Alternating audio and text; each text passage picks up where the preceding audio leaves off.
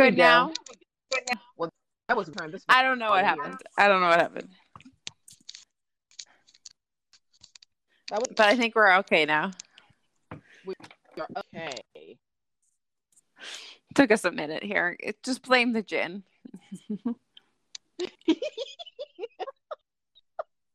I just kind of want to insert that Jamie Foxx for the alcohol. If I could just insert that right now. We're back, folks. Lady Reads and Nerdy Nurse Freeze back. I have a 3-day weekend and apparently shit in my teeth. And I had some gin. She has guys some gin. It's gonna be an interesting conversation. Yeah, it's just what it is. We're back. It's a while. We are. You were on vacation. You took visit me. I did. I came and visited you. I was on vacation. We bought all the books. And then I had another week of vacation. And I had to start working again for realsies, not like light duty. Realsies. And I feel like somebody hit me with a truck. But it's okay. Mm-hmm. I just have to get used to doing my job again. Through. I made it. You made it through. Yeah, you did. You did. First week down. My hand's still attached. We're doing great. Exactly. Yeah. Exactly. And she said, so what's great? Do you sound like choppy? Or is it just in me that it sounds choppy? Everything's clear to me. Like, you sound clean. I sound on my end, it sounds like there's weird robotic breaks, and I wonder if it's like my setup. You listening in headphones to, or I'm listening to stereo. I have my headphones so on stereo. You say fine. Okay. But on stereo, I only can hear you on stereo, and you sound funky. Funky bunch. Funky bunch. Which is okay, all my levels for me signals are high. I feel like it's a me problem. That's how why do you? I feel like it's a me. Okay. I did something. I might lose you now. On Twitch, but. Oh. Okay. Paying attention. I don't know. All the things over here. Areas over there. I think we're fine. Anyway, what are we doing today other than me trying to figure out my life in general? What are we doing? Well, we're finishing Passing. The amazing Passing. It's so good. And I'm so glad that Robert Jones Jr. actually put that post out talking about Passing, because that's just, it's like we're having a collective brainwave moment. Exactly. Forgot to leave a comment. I'm going to do that too. But I did his post, and the post that I did about today's show. You can go over there and join in the conversation, because that was number one, timely, interesting. So timely. So timely. Right. So yes, but I think yeah, and I think it brought in a great perspective on it about just the general, which I think is kind of where we ended up being as we started digging down this rabbit hole. It's like how much passing becomes a concept for anybody who has a deviant from the norm. You can't see the air quotes on stereo, but deviant from the norm identity, whatever society has decided is our normal. Passing becomes this thing that so many people can experience. And maybe, I think last episode we were asking ourselves, does anybody pass racially anymore? And we weren't sure, but we definitely have a lot of people that pass in other things as identifiers of self. So it's not a concept that has left us as a society. It's just maybe has morphed. It's just morphed into its new version. Exactly. Because I know we were about to, like, in terms of passing racially, like, you do that entire business and life is on media. You would Yeah. have had you would have had to have always had extremely life to be asked racially. How possible that? How has that been in, I don't know, 10 years to be so where nothing about you or family or your friends are not on social media? It's like it doesn't seem Yeah. impossible. But at the same So, time, like if we talk about something like gender identity or sexual identity, let's be very, I think sexual identity becomes very easy to hide in some way because it's not like I can look at you and understand who you like or dislike. exactly. Who are you attracted to? I have no idea, and nor do I care. Right. But that's a side note. But Yeah. that becomes something that comes into passing because you could be straight passing That's right. and you're That's not right. straight. Like you have your own things. But you look like you're in a straight relationship and maybe you're not. So Yeah. this whole project is there's like so much validity in why this project needs to exist, where you look at the ways in which we're all trying to explore these ideas. I don't think that you or I are going to come up with some magical answer to any sort of grand no. We're just question. exploring the topic we're exploring because it really is interesting to see meant years ago, decades ago, and what it means now. Passing itself has been a own journey, from where it says not where it's up to be. It's all very kind of take at it. So here we are for part 3, final part 3 of passing. Passing. And this is kind of where we all start talking about. I'll start with racial identity and how does it blossom from there? Because the world is intersectional. So let's start with the beginning. So part 3 is a doozy, man. It is short. It is like 20 pages, and it is short, and it packs a punch. So explosive. It is explosive. Yeah. Yeah. So I forgot how like it was the time reading part. Like, ooh, this is everything was so tight. It just feels like everything's like bubbling up and just like boom, just blow. So what I was realizing when I was rereading this is that last time I was talking about how much it felt like Claire was breaking down and having this emotional breakdown. And this really comes right off of Claire and it goes right into Irene. And I don't think that means that Claire isn't also having an emotional breakdown. But maybe my problem is that I can hear myself twice. Anyway, I don't think that means that Claire isn't having an emotional breakdown. It's just that agreed. Irene is also having one on the same side. I mean, we've been Irene text from her perspective. Like we are really in Irene's thoughts. 3 and woman is fighting on all kinds of levels. So we start with Brian. Unhappy, useless. I like how that she say that longing. Is that what she calls that longing?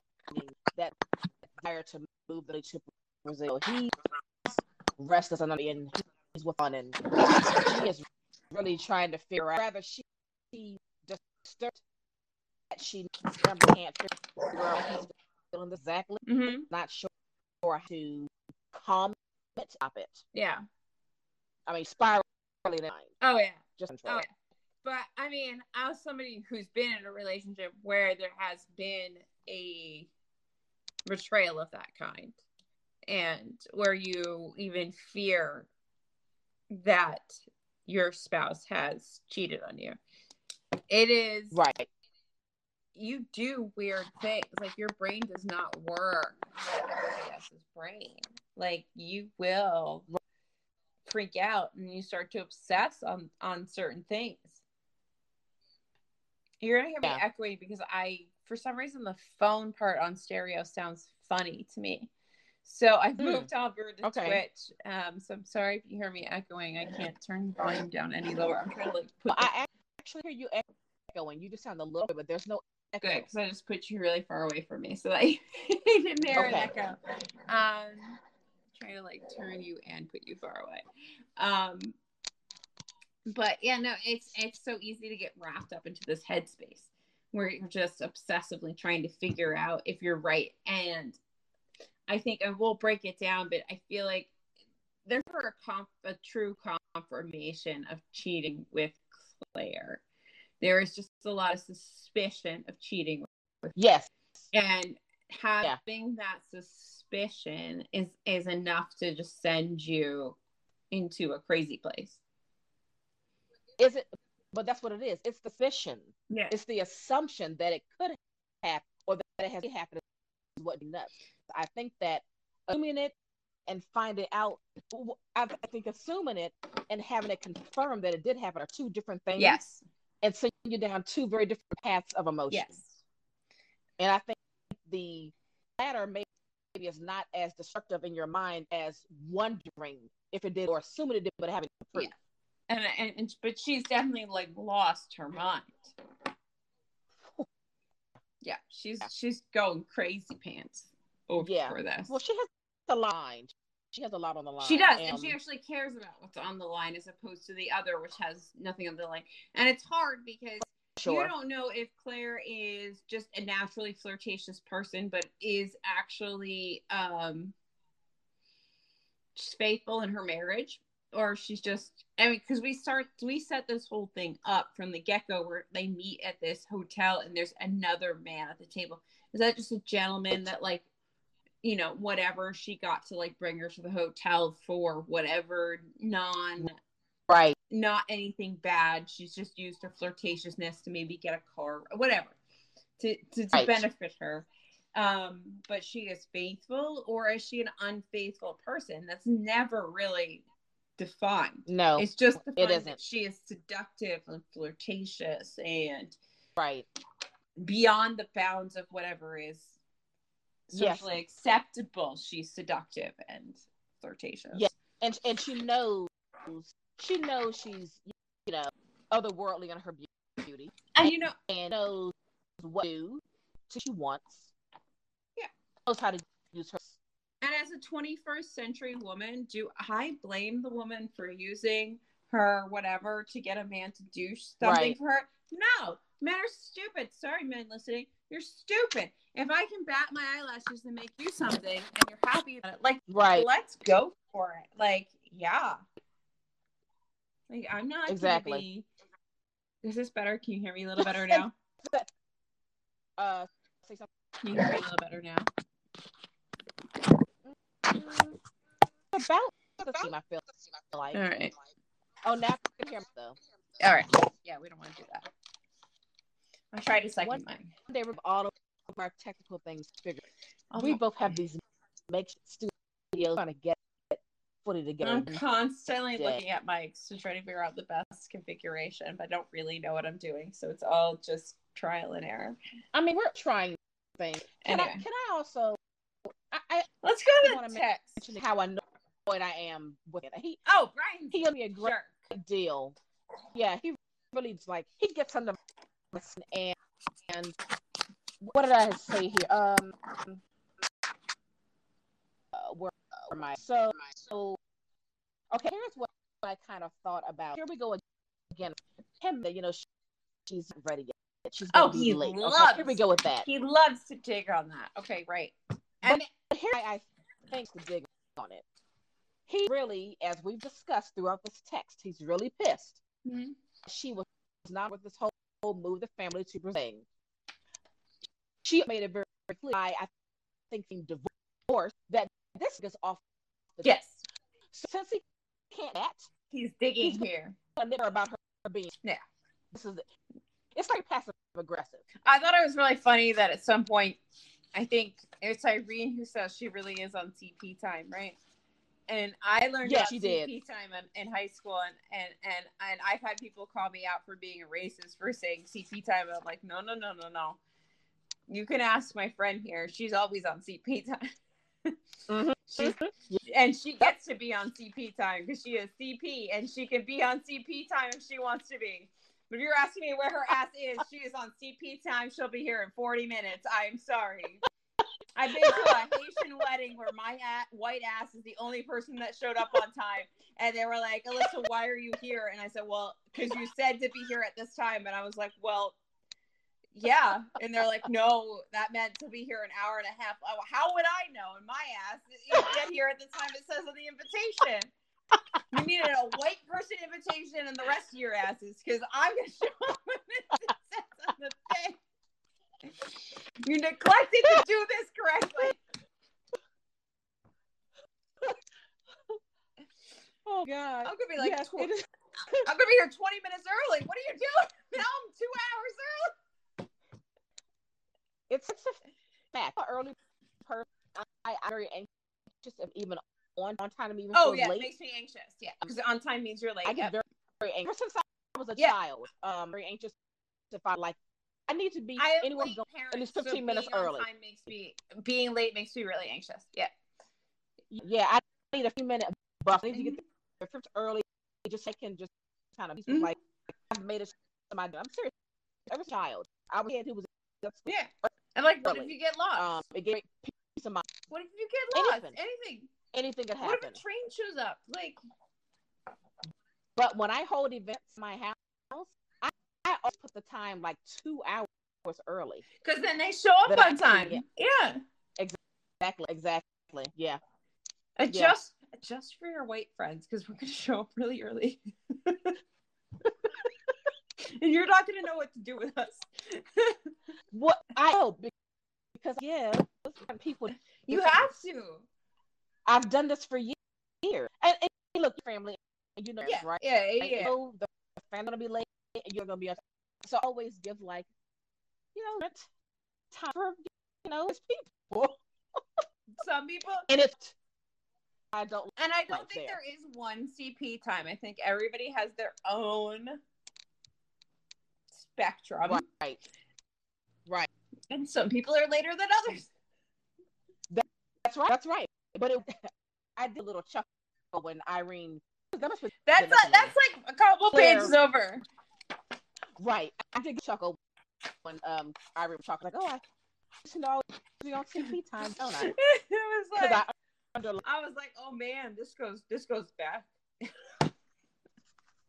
So this is not a new phenomenon. No, it's not.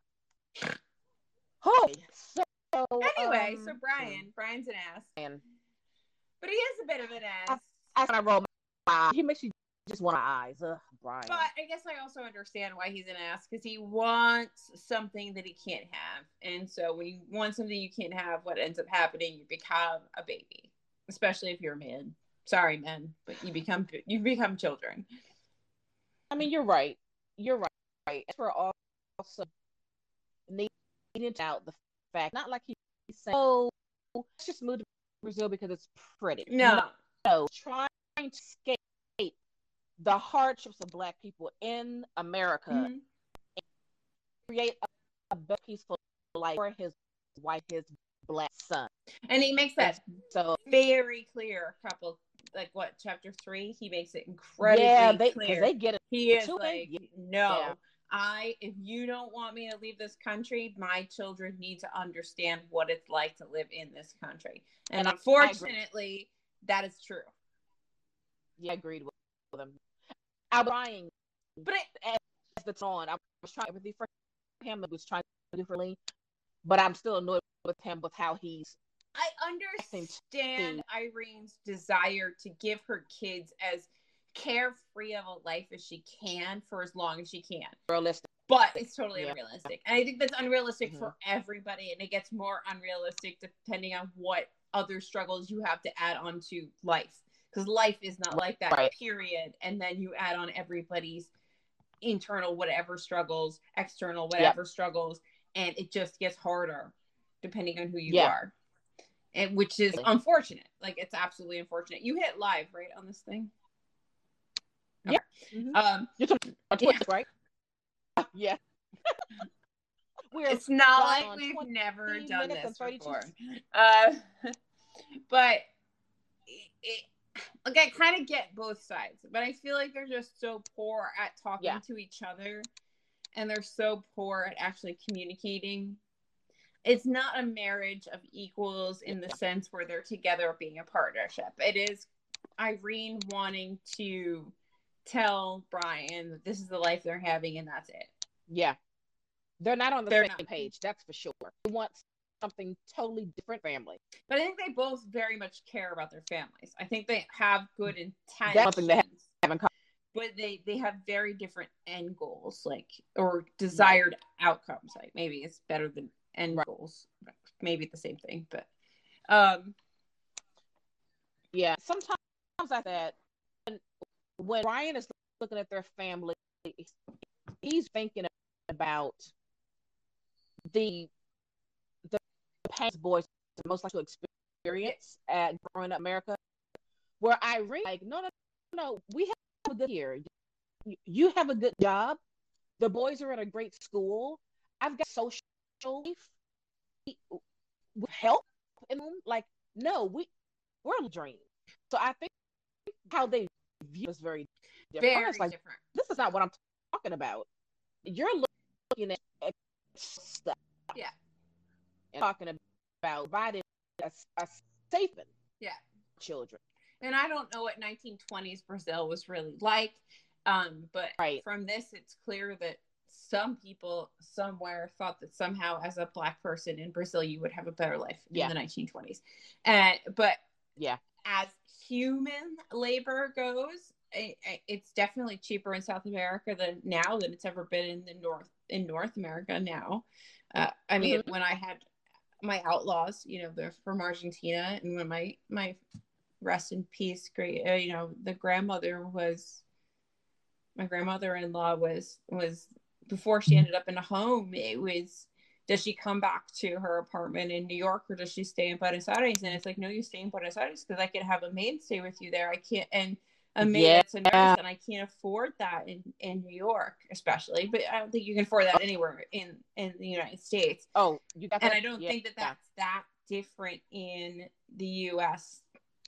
20s to, I mean, I'm sure having, they had, from the text, Brian and Irene have a maid in the home in Harlem in the 20s, which is fantastic because, I mean, that is human labor. Being able to have a human labor in your home is a luxury that most people, especially in America, have never really experienced in any way, shape, or form. Even you can go back a number of generations, maybe in other places or in other countries, or even just today, and maybe you do experience that is such a foreign concept to us here. To us, exactly. So like, maybe in Brazil, I think they would have a better life in Brazil in certain benchmarks. They would have a better life. But Irene is all about security, and this is where she feels safe. So this is what she knows. And so she's safe here. So she probably would have an even better life in Brazil in many ways. He's a U.S. educated doctor. I'm sure somehow that would give him extra clout. He would probably have a little bit more money. I do know that I will fully admit I do not understand the full extent of Brazilian history, but just understanding how South America works in general over the last 100 and some odd years, they probably would have actually had a nicer life in many ways down, at least in Brazil. Maybe not in Argentina. Yeah, exactly. Argentina's a little racist, but so, but they had the best of intentions. They're just at like they're sort of butting heads for the same purpose, if that makes any sense. And it's clearly not a love match, and she does admit to that later. Like, there's no love there. It's all about security. Right. That was interesting when we got to that part. That was, I'll get there. But it's clearly not a love match. Like, this is, and you know what? A lot of times I think that what has soured some of marriage in modern times is the lack of the understanding of the more mundane businessy aspects of a marriage, and it's not just maybe about the love and the sex and all the other things. There's also a lot about just establishing a life that you and another human being mutually want to establish together, and it's easier to do that as a unit than it is to ever do that alone. And that for sure, that is for sure, that is, I think, universal. It's always easier to do things in a collective. So if you have two of you working towards whatever your mutual desired outcome is, you're going to have a better life. And it doesn't always have to be blowjobs and fucking cotton candy. Like, maybe you're having because it's not. That's not a marriage. And you know, it has always been some sort of businessy sort of bargain, which can be bad, but there are pieces of understanding that can help you have a better relationship. Exactly. But you should like the people you're with, and they should respect. That would be they ideal. Should respect you, and they shouldn't beat you, and you should enjoy each other's company. And I'm not trying to undermine all of those things, but like there is a piece that is always going to be sort of businessy. And if you want to continuously make it romantical, you're entering a contract, are you not? Yeah, you're entering a contract. You're saying, I'm going to take care of you, and you're going to take care of me, and these are the things that we're going to agree to each other, and that's it. And we're going to do this until one of us dies. Right. Exactly. That's a contract. Like, that's business. So, like, at some point, it's not just about all the fluffy stuff. There is like a lot of non-fluffy stuff, and I think that gets lost today. This is not about this book, but I think that it gets lost today. But maybe it is about this book, because they understand that there is a contract here. They agreed to do something together. Exactly. They agreed. No, but knows, like, you know, he's got to basically his kid. Yeah. For me and the kid. Because it's not about them. Because it's not about them. That's contract. Exactly. It's about these kids. Exactly. And I do think if we understood a little bit about what we were actually signing up for, it'd make a little bit of a difference. I think a lot of people are more thinking about I really like this person. I really love them. Like, I want the wedding. I want the hardware. I want all the things. And you forgot that there really is, it's a business contract. You're agreeing to create a life with another human being. And not just a baby life. Like, you're agreeing to create a life with another human being. And it is work. And they're probably going to other humans, possibly adopt other humans, but if you don't, you're creating a life together, but you're also preparing to take care of one another until you keep going. And there's a lot that goes on to that unit. You're making a business contract between humans, and there's a lot that goes into that. It's not something to do lightly. No, it's divorce. Just don't do it lightly. Do it lightly. It's not a pretty the wedding event that happens 2 hours and then that's done. A marriage is a lifetime. Yeah, it's a lot of work, and anybody who thinks it's not a lot of work, like, God bless you if you had one of those. You're rare. It is work to be we are not monogamous human beings. We are not monogamous animals. It is, most animals are not monogamous. Why do you think that we are going to be? Exactly. Some of us are. And we see Iran struggling with the they're struggling. Absolutely struggling. But it's not some easy murder. We see Iran struggling with the of maintaining a marriage. Yeah. Not easy. Yeah. It's not easy. And you see nothing on the Claire and John side. But we don't even let go. Well, that goes. John goes on business and probably has a bunch of hookers and a mistress, and Claire goes and hangs out in Harlem. Exactly. But that's not the life that Irene wants. They are together as a unit doing things. And I don't think that betrayal, if there really is one, because we don't know, it's never confirmed. It's not confirmed. We don't know if that betrayal is really betrayal because Claire does something to her husband, or if it's just, I think that the book pushes the idea that it's about an infringement on Irene's security. Everything's about security. How does she Yes. get as secure as possible? She does not. She did Yes. not work this hard to have Claire fucking Kendry. There's her T-shirt. Claire fucking Kendry show up and ruin it. Right. She worked too hard. Was a pain in the ass man who keeps wanting to go to Brazil, and she spent years keeping this man in the U.S. for Claire fucking Kendry to come in, and because Claire would probably be like, "Woo, let's go to Brazil." Right, and she knows that because there's a sense that there's a sense of Irene. She feels like all the things that Irene wants to do, Irene doesn't want. Claire would do Claire in a second on board, and if Irene gets to Brian knows too. 100%. Plus, Claire does not care two shits about her daughter. She doesn't. Obviously. She does not care. Claire, and that is it. Yeah, that's all she cares about.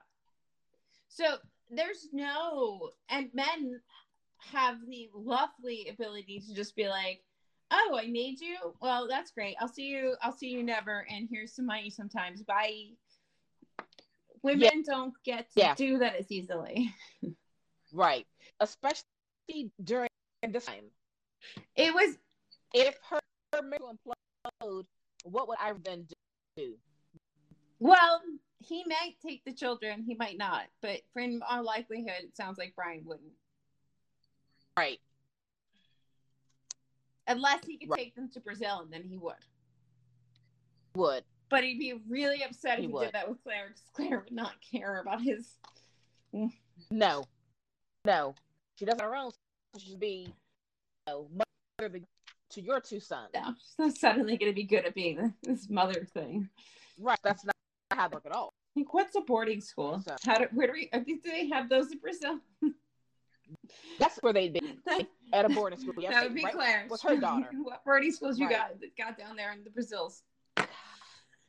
Oh, God. And okay. So what is chapter 1? So chapter 1, we're in Christmas, by the way. It's Christmas. Yeah, we're the Christmas season, correct. Chapter 1 is about like an hour and a half of time. Because it's like an hour tea time plus whatever happens beforehand, right? Right. Okay, I was my notes are starting to get back. Oh, yeah. So I'm trying to bring us back to what we normally do, which is go chapter by chapter. But basically, Irene is getting ready for this tea party where she has not invited Claire because she doesn't feel like Claire would fit there because Hugh does not like her. I like Hugh. I feel like Hugh is a good ally. I like Hugh. And I want to that line. And Mr. Brian has his own feelings on whether or not Claire should be there or not. Oh, right. Okay, so Irene is what? Okay, she knows Brian doesn't like Claire. Yes, and then Hugh a little bit, and Irene says it just happens that he prefers intelligent women. Oh yes, this part, yes. And then it says Plain was startled, and then Brian says, "You mean you think stupid?" He asked regarding her with eyebrows, emphasize the disbelief voice, and I got it instantly right. I took offense because I felt as the reader in a woman of an ally woman that he and there, and that made me angry. Maybe that's not doing, but that's how I felt. I was like, and then Brian sticks up for Claire. Right. And so Irene says, she isn't stupid. She's intelligent enough in a really feminine way. Century friends have been setting for her. But the old she hadn't made the mistake born a Negro. So I made the mistake, made me laugh hard.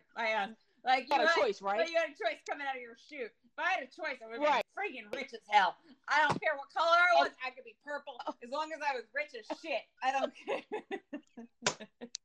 I don't know about you, but I think any part of me very much enjoyed how Irene was digging at Claire's intelligence and putting on display that Claire is pretty. That's really all she has, and she knows she has feminine wiles, and she uses it to her advantage. Yeah. And then Brian calls it, as he describes, I take it though as slightly feline in its implication. So he's like, you're just having like cat fights over here, and I don't have time for this nonsense. Like, let me mansplain you how this is not important. Exactly. Because I actually I don't think that Brian ever and I know that there's no way for me to prove this, but I don't think that Brian has ever done anything with Claire, but man, I think he wants to. I think he wishes he could get there. I think that Claire withholds a lot of stuff, because where does your power come? Your power comes from not giving it away, right? That's what all the people want to tell you to, whatever. I think this is definitely that kind of time period where like all of your power comes from being like, well, I know you want me, and I will keep dangling you, but I'll let you as long as I can. And I think that that's more of a Claire MO than it is to give herself to people and use that other side of power. Like, that's why I never think, I always get a little mad when women don't understand their power. Like, the power of no is an incredibly powerful thing. Like, you might think that men have you got a lot of power in saying no. And like, you want this? All right. Well, no, until you. And there's a lot of power in that. And don't forget that. There is. That's my Claire Kendry moment. There's a lot of power in that. Okay. There's a lot of power in. There's a lot of power in. No, very much so. Never forget it. And obviously, because she mastered that, she could also be a straight up hussy. We don't know. It's never clearly explicit. But I get the sense that, because like there isn't anything in there, and I feel like if she had this string of like, I don't know, she was going up to Harlem and getting this string of bows or whatever, like he would be in the text. And I get the sense that she's very flirtatious, and she understands the power of bringing people to that breaking point and using it to get where she wants to go. Yes. All y'all know how to play around with people. And I think it's titillating for her to kind of dangle her sness and her feminine beauty in front of people, watching them like, hour and cry it all, first give it away. Give it away. Then that desire is gone. For her, I don't think that's her game. Right? So when she loses that, like, she can't hold on to it. Her game is playing that knife's edge. Like, that's her expertise. There's other people that maybe their expertise is later, and like continuing to like be like, oh, you want to keep getting this. But I don't feel like that's Claire. Claire is the pre. She's not a post. She's a pre seductress. She is not a post seductress. She wants to keep you just ripping, waiting. For the We're creating new categories of seductresses. There's pre and post. Who are you? She is the queen. Pre-seducting. She wants to like just have you following her, like waiting for any scrap she's gonna dole out. Yeah, and when I see her, you desire just maybe she likes that. Look at me. What I like is that Hugh doesn't like that, and part of me wonders how Hugh's sexuality lays, because Hugh and his wife have this weird dynamic, right? Like, where it is weird. Have this weird dynamic. He's a watcher. And that time period, you often had people that had different, maybe you would marry somebody out of convenience so that they could have a more secretive relationship that was condemned. So I wonder, and so that you can in a straight man, straight married man. So man. I do wonder how Hugh fits into this. Is he maybe bisexual, or where does he fit? Does he because he on the queer line at all? Because he definitely sees through Claire. I think he sees Claire's beauty and he sees all the things, but he sees through her bullshit. So he's not there to be on her bullshit. Which makes me go, what's your sexuality? So like maybe, because he's not just like a very straight up het man, maybe he doesn't fall for her. But there is a part later on where he is having a complete mesmerized by But I her. think he's mesmerized by her beauty. I don't think that he's mesmerized by You her. know, I think that okay. she herself is just a very fascinating and beautiful, because they keep talking, I know that part you're talking about, and they keep describing her as stunning. Yeah. And she is stunning that evening. There's something about her that's just, you can't keep your eyes away. But even Hugh sort of, I feel like also Hugh understands what Irene's going. I feel like Hugh kind of confirms things for Irene in some ways in that moment as well. So I think that Hugh knows more than maybe the average person in the story. Whereas everybody else, even the women, are like, oh, Claire is free. Let me go talk to her. Like, she has... Yeah. I was trying to get her, it's like, oh. And Hugh's God. not trying to talk to her. Hugh doesn't go over he is to not. her. But Hugh is, it's almost like he recognizes this seductive property of her. And even he can't stop and pause and go, ooh, Claire. Yeah. But he doesn't like her. Yeah. And I would be interesting to watch Claire work. Yeah. Where people. Why is Nella Larson dead? I know. And what you just interview her about next time? I mean, I'd be like, incredible. I wish she was my nurse manager and I can ask her all these questions. I'd be like, well, now that you're here, I've got questions for you. Exactly. While we're changing this patient, let's talk. Okay. So, where you in chapter 3, you cleaning up a patient. Right. Oh, man. I read it. Just read it. Just read it. The fact that just read.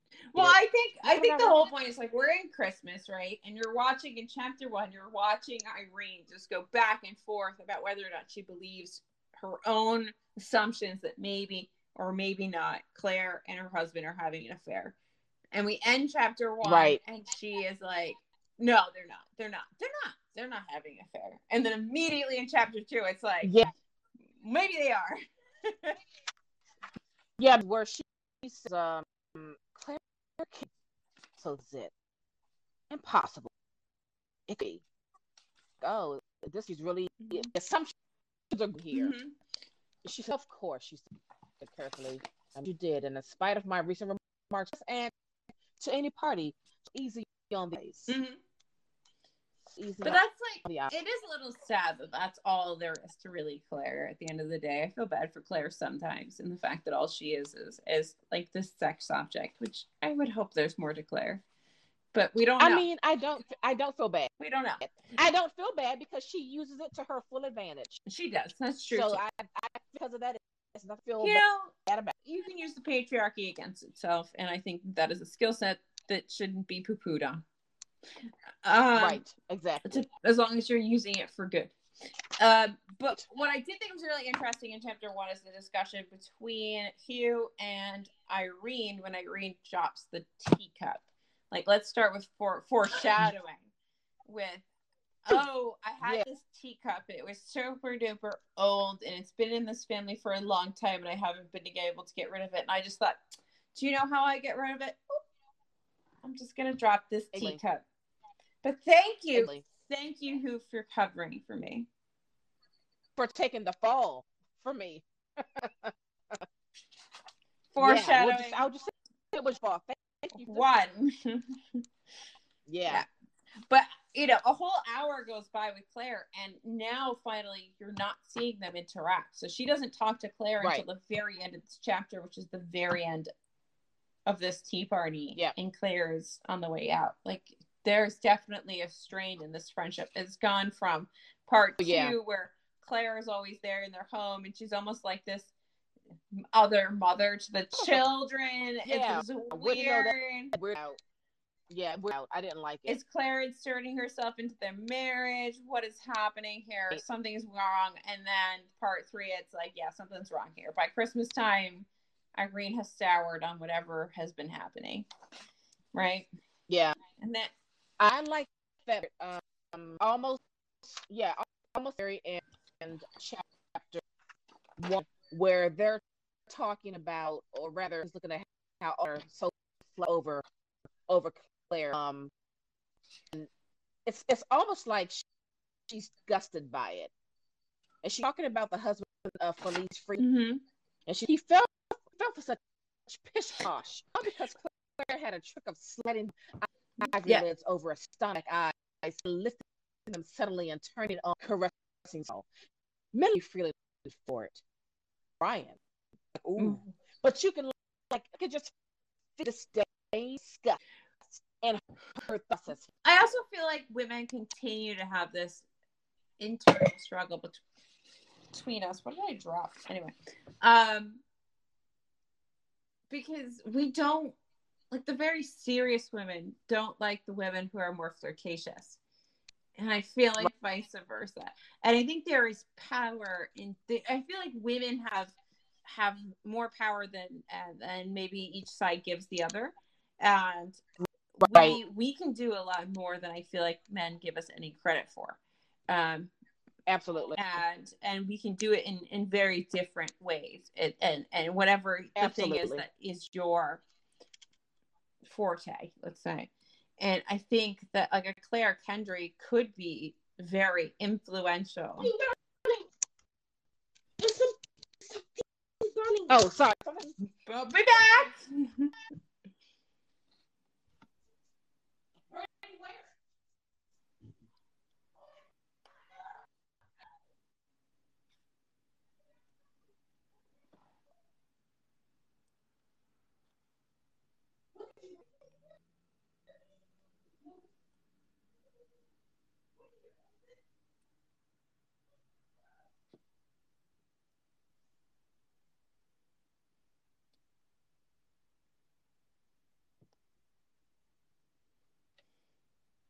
Live streams.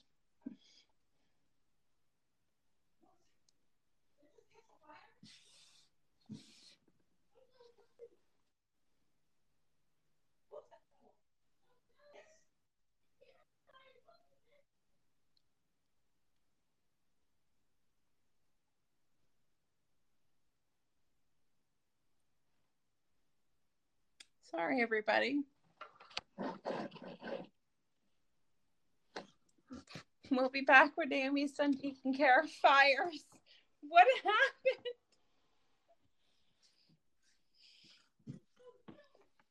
Oh.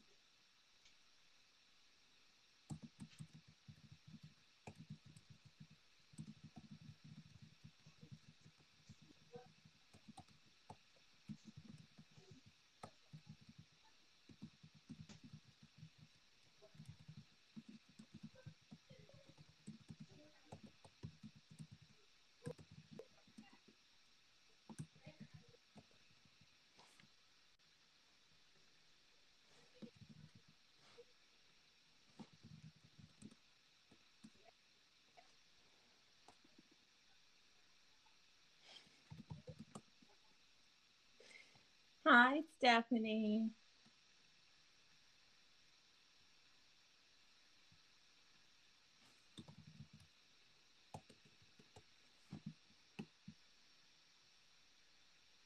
Hopefully she doesn't burn down the house.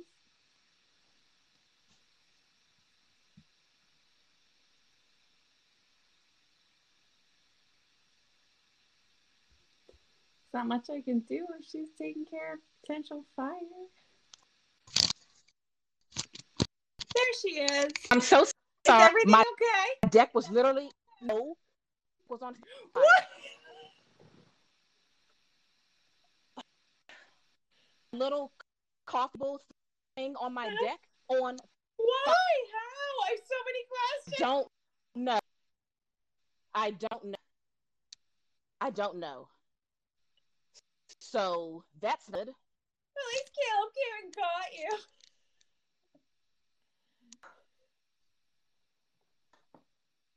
Claire fucking Kendra. Claire fucking. Every time. We have an audio message if you'd like to play it. Oh, okay.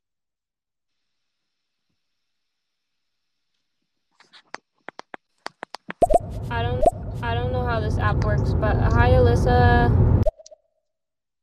Oh, it's Stephanie. Hey, Stephanie.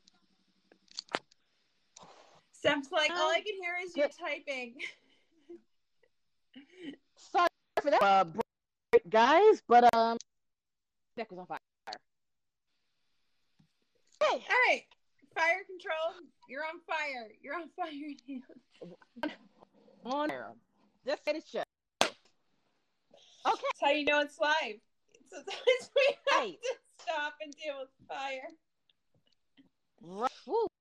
Well, I said this final part was explosive. It is explosive. Do you have one of those, like, no, because you're not allowed to have a fire pit or anything. So you don't even have one of those propane things. I had a planter that had this rim of, it was like one of those plastic planters, and had this like rim of, I don't know, some sort of floral thing. And it was, I guess, covered in some sort of gold foil, some sort of reflective foil. And one day I came home and half of one of my pots, I had two of them, I still have the one. And one of my pots was completely melted down on one side because I guess it had caught on fire. And thank God, I was like, wasn't home, and it caught on fire in the sunshine. Oh my goodness. Wow. Yeah. Interesting. So shit happens.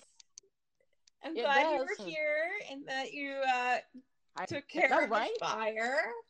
Good grief.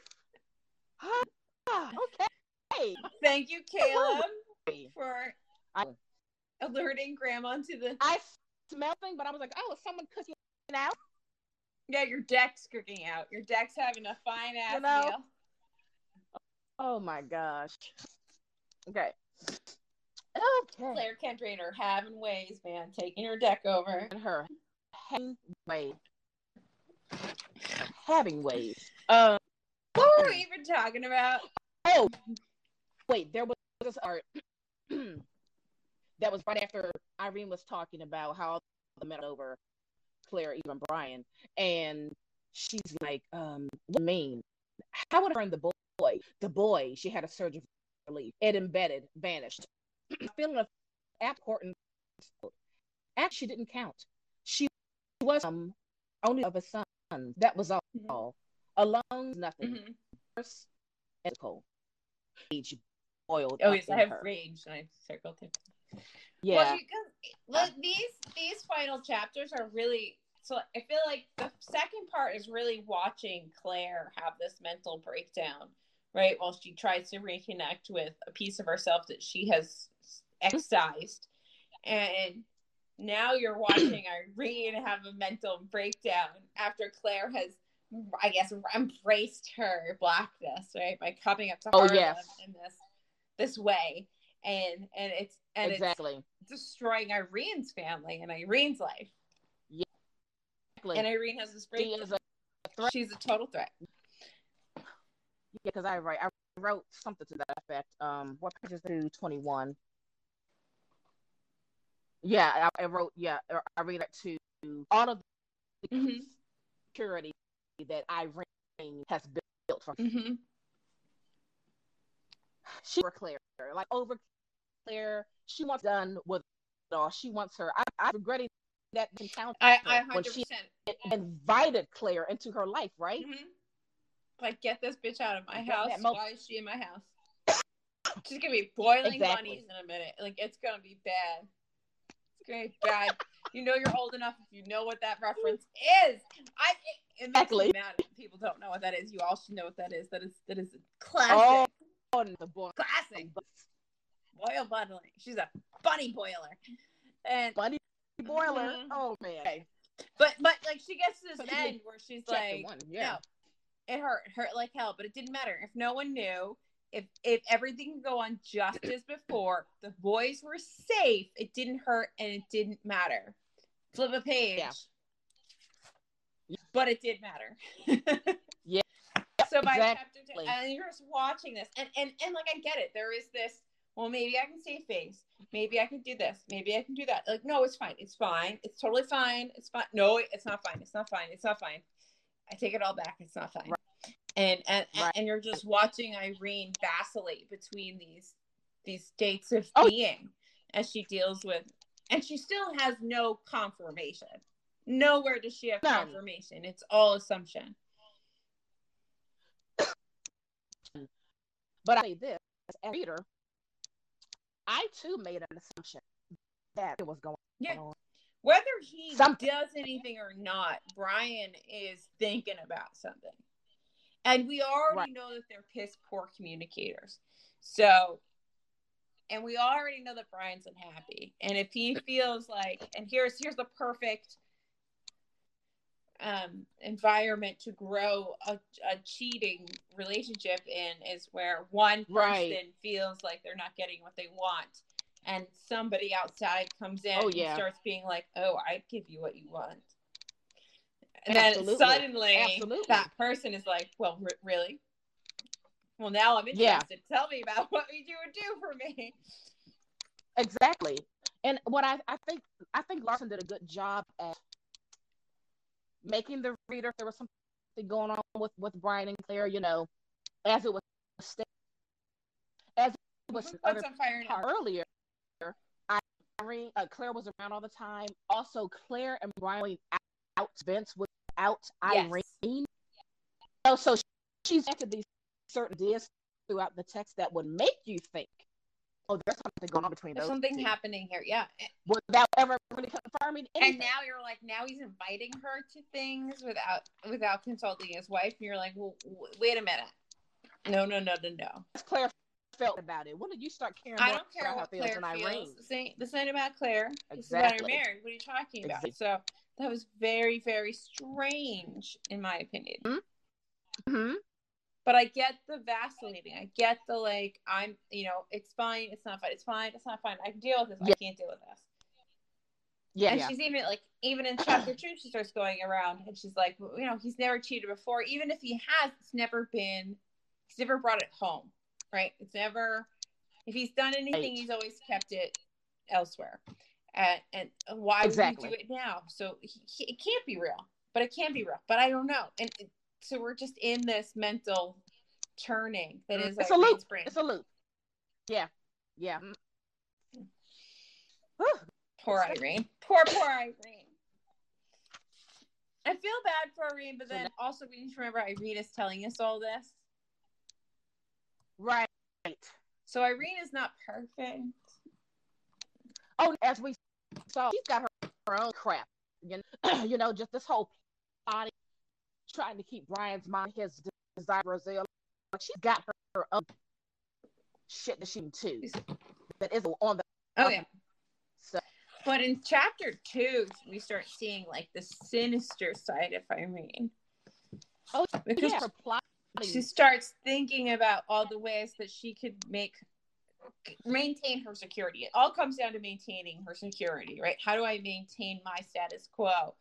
And Claire can never be free. If Claire is ever a divorced woman, that is the biggest threat to her marriage of anything. Absolutely. So how do you get rid of Claire? And those are the words that keep coming up. How do I rid myself of her? How do we get rid of her? Right. And then she starts dealing with her issues with race. And suddenly it becomes an issue of, do I concede to my race or to the person? Right. And she's right about this is even a question, something that she has to decide. It's a great frustration. All she has to look is March. Yeah. Or is it May? Whatever. Something March. with an M. Yeah. Because that's when she goes. Yeah. When Claire with Mr. Bellew. Mr. Bellew. And it's like, well, maybe Mr. Bellew can find out that she's been coming to Harlem. She can't find out. He can't find out. She can't wish it on her that he finds out that she's actually a Black woman. She can wish harm on her daughter. That I thought was very interesting. Like, that was fine. Maybe the daughter gets very sick, something, yada, yada. That's fine. Irene got no problem with that. Irene, Mother of the Year. Don't care about wishing harm on the daughter. But God forbid, heaven forbid, she says she wishes that John finds out that she's Black. Because I think that at the end of the day, Irene doesn't want her to die.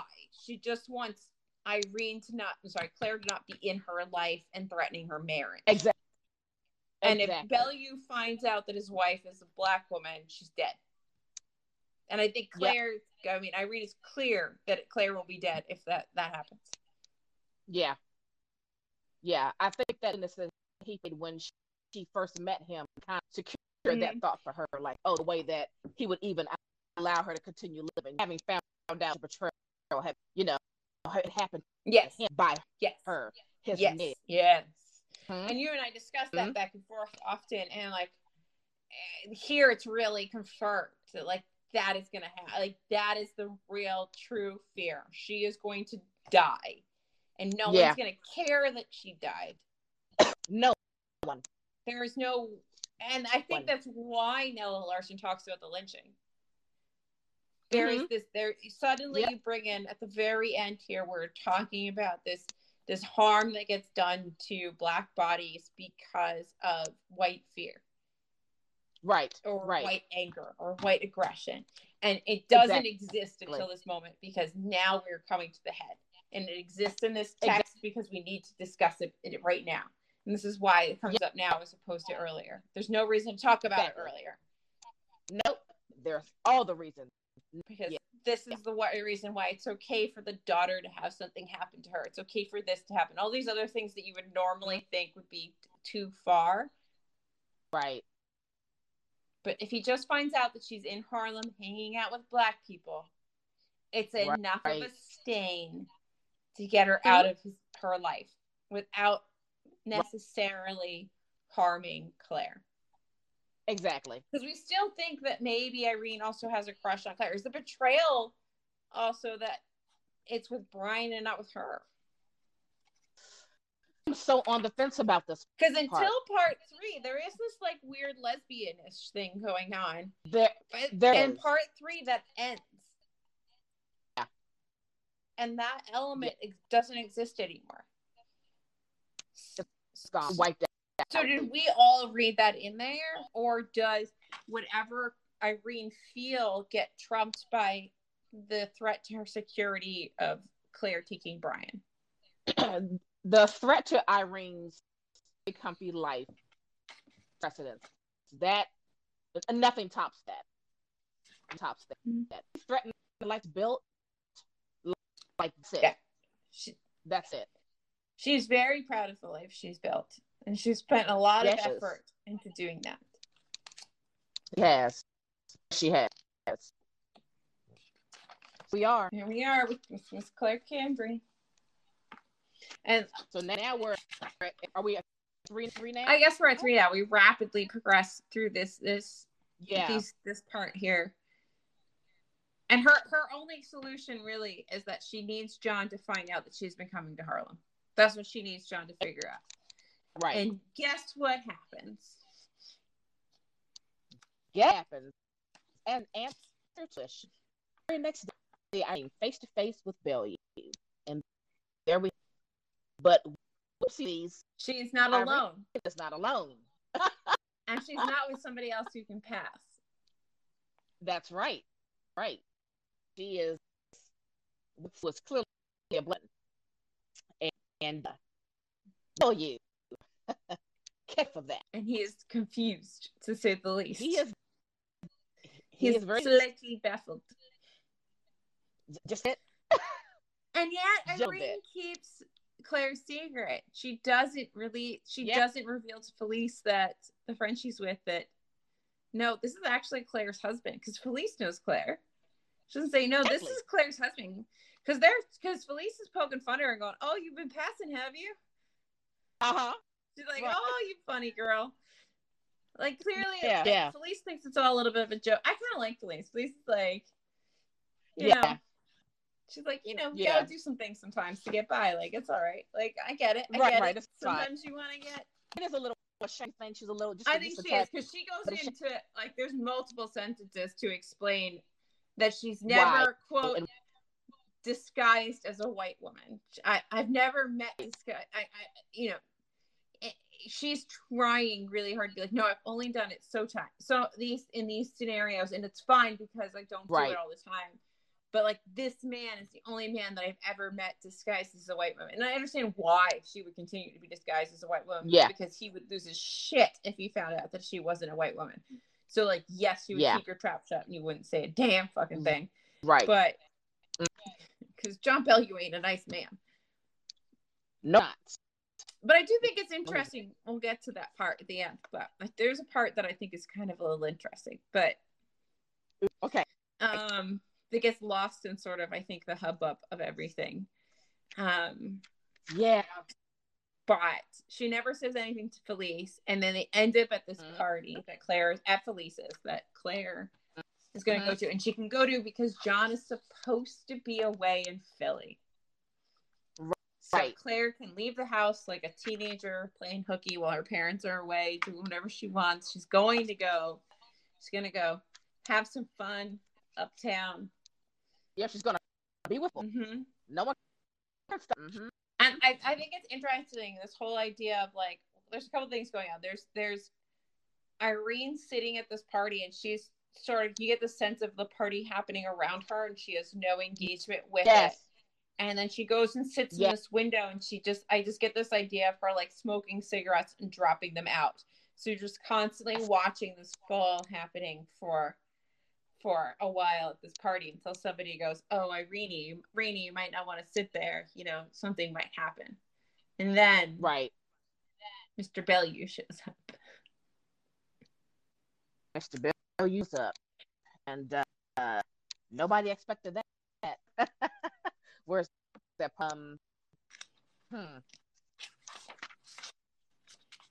Trying to flip to it. Okay, we skipped the whole lynching part, right? I guess we didn't talk about the lynching part. Oh, I mean, it was, yeah. The beginning of chapter 4 is when Brian is having this whole conversation because one of his sons asks about somebody being lynched and why do people lynch people and yada yada yada.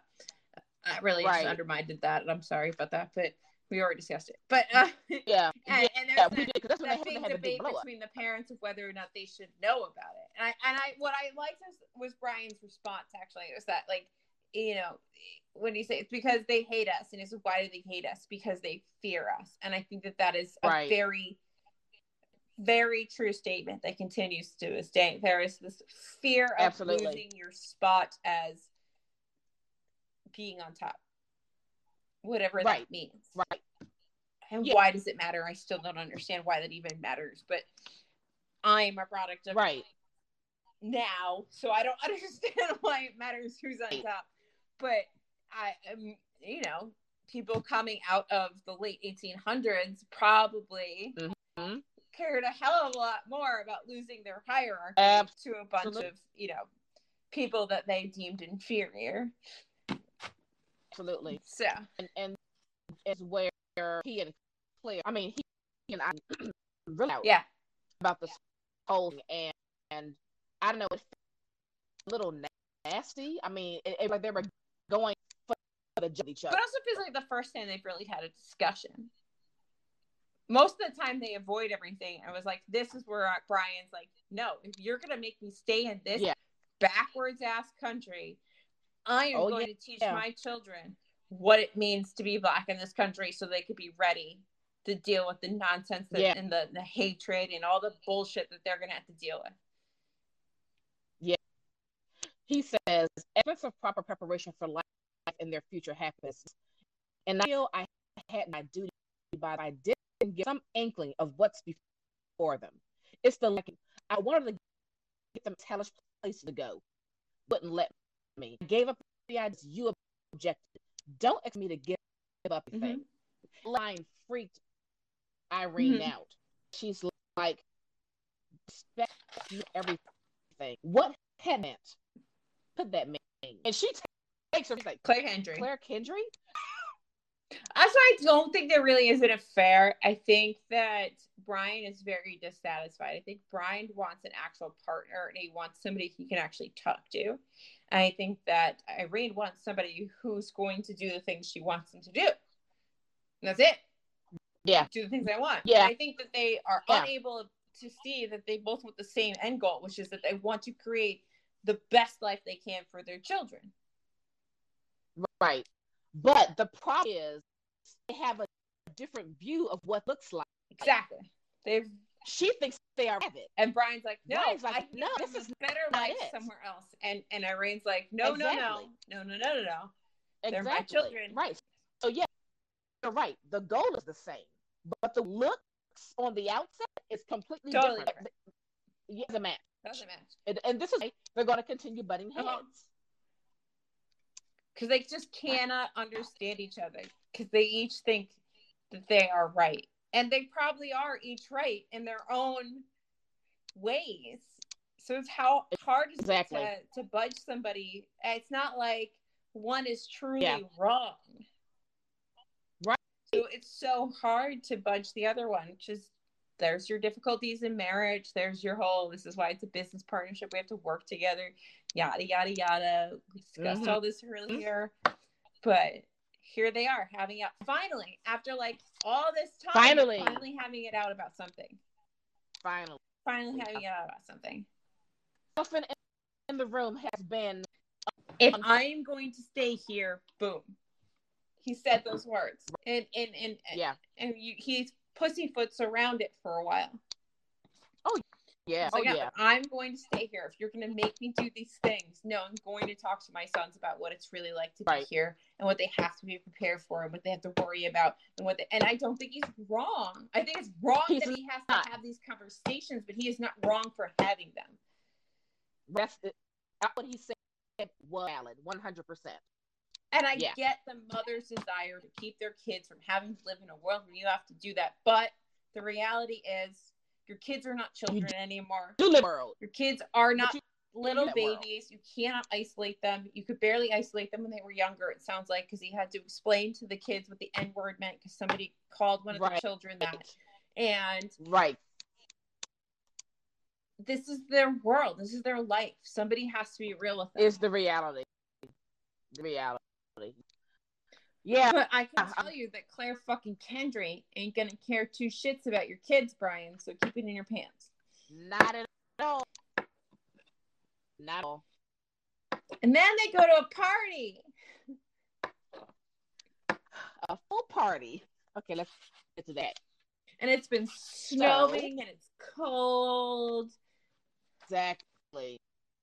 And yes, you've mentioned how the part, just the jumping around, bringing is very stuck, I guess. She's in a mood. She's not on her mind. But there's also like these moments with Claire. Like Claire's like, "What do you mean it's a 6th floor walk up?" Because she's like, "Well, I live on the 17th floor." He's like, "Yeah," and Brian's like, "Well, have you ever actually like I don't know walked up some stairs?" Right. Welcome to the real world. Welcome to Harlem, woman. We walk up 6 flights of stairs. It's weird. This is not downtown, sweetheart. We walk. Exactly. But there's just this party going around and around and around. It's kind of like a fever dream, this like weird party. Doesn't it feel like a dreamscape? It does. I kind of be there. Oh, I want to know what's happening so badly. I just want to, even if just be in a flight found the kind of wanted to be. Yeah. I don't want to sound so thing. I just kind of wanted to fill these people out. You know? I think that they all we don't know anything about Claire really, but I think that Irene actually has a very interesting group of friends. Too. Yeah. I do too. Yeah. I think they actually have a good time. I think that Claire is very much disrupting the status quo. There's no doubt it. There's no doubt about it. She is just a big wrinkle in Irene's, and she wants to iron it out. Well, she's gonna iron it out. She's gonna iron it out. She says, Claire, also, let's just set the scene. Irene gets hot. Irene opens the window. She sits by the window and has some cigarettes and watches the cigarette butts fall down. Someone calls her away from the window. Window's vacant. John Bellieu shows up. John Bellieu shows up. I was not ready for that. So it says, hold on. Irene heard his voice in the hall. Kelsey, your wife? Sorry, I'm afraid you're wrong. Perhaps next cut off. I'm not wrong, Mr. Best. I bet Phil and she's with them. Better stand down and save yourself in the end. He's worried up. He's ready to go. He's ready to go. Don't forget that somewhere in here, someone reminds him that you're the only white man here. So he's coming in charge. Irene said she? Irene say that? I think Irene does say it. And she's like, be careful. You're the only white man here. You're not in your powerhouse right now. You're in our powerhouse. Be careful. But look about when Stroh's in there in a very fashion. So you're a dirty nigger. His voice was a snarl, moan, expression of rage and of pain. That's when Irene was the only white dude. Take a seat for a second, all right, sir. Look at the surrounds. And there's Claire. But Claire doesn't do much. Claire just slowly backs herself over to this window. Hey, I wonder where you are. Because to me, I like Claire almost maybe felt relieved that she was finally. I think there is probably a relief. I agree. But okay, what do you think? I think that bitch pushed the other bitch out the window.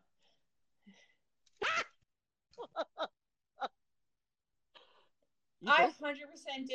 I think because what Irene's running and then she touches her and that's all you remember is touching her arm and then magically she's out a fucking window. No, you pushed that woman out a window. You were like, no, he's gonna divorce her now.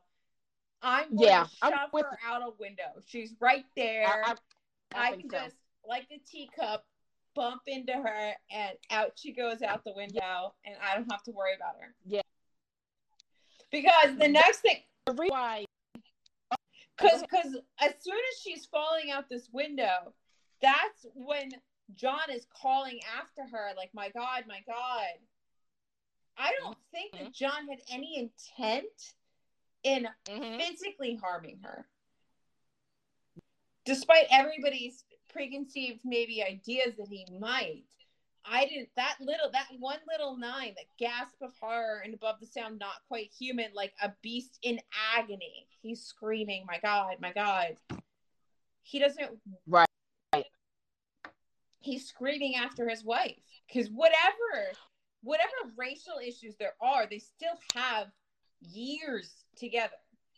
So you have a very that's the wife. Complex relationship that's not just about black and white. There's a very complex relationship having here that we've never even had a chance to unpack because she goes out a fucking window.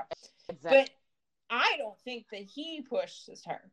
Though he does suspiciously disappear. He does. Now, the only reason I think it was green is because the line here says, what happened next, Irene will never afterwards so to remember, never. Yeah. That one line, because is it what this line made me say it's that push there. Yeah. I do that you was angry enough to push Yes. her. He was angry enough to do it. But I read to it. But I And don't just know if he would, because that line, that next line, where he is like, or 2 lines down, where he is screaming and gasping in horror, I don't think that he, whether he would have or not, if she had beaten him to it, she may have beaten him to it. But I think, I don't think he did it because he's gasping. I don't think you shove someone out of the window and then actually gasp in horror. Oh my God, maybe you do. I don't know. I've never pushed anybody out the window. I'll let you know if I ever do. But like, maybe I won't, this is the internet. But like, but I don't think you scream. Like, I get this sense that he is like, oh my God, like he is like legitimately in shock that she's gone out this window, right? And Irene's just like, I rushed over there and I put my hand on her arm. And then she's out a window. No, bitch, you pushed her. But although Mitchell could have pushed her at that moment, realized, oh my God, it's like, oh my God, what did I do? I still think Irene did it. I think Irene is more. I don't think she. Because Irene has been plotting this. Irene has been talking about getting rid of Claire for like 3 chapters. She's like, how do I get rid of Claire? Not how do I separate Brian from, get rid of. She is trying to rid herself of Claire. And the case I was trying to remember, last episode, I think we were talking about a divorce case, and that they mention it here, and it's the Rhinelander case. And that case actually wouldn't even work here as precedent because they're very different. And John Claire would have ended up with nothing, because in the Rhinelander case, it is clear that the husband knew that his wife was black, or partially black. And here it sounds like he has no idea. Like, Claire has totally bamboozled him into thinking she's a white woman. And that is it. And they could get a divorce, but like Claire would never have whatever the other woman had. They're very different cases. For sure. But like, a divorce is possible, sure, but like, would they go through it? I don't know. But you know what really helps? Pushing the bitch out a window really helps. Right. Well, Plus, Irene is scared that she's not dead. Then you go like a page later, and Irene's like, "Oh shit! I should have gone downstairs with everybody else. Let me get down there. What if she's not actually dead?" Right. Exactly. So John does disappear real quick, though. But he probably doesn't want to be caught in Harlem with his dead wife. He's like, not right. He doesn't want not all of that. I need deniability here.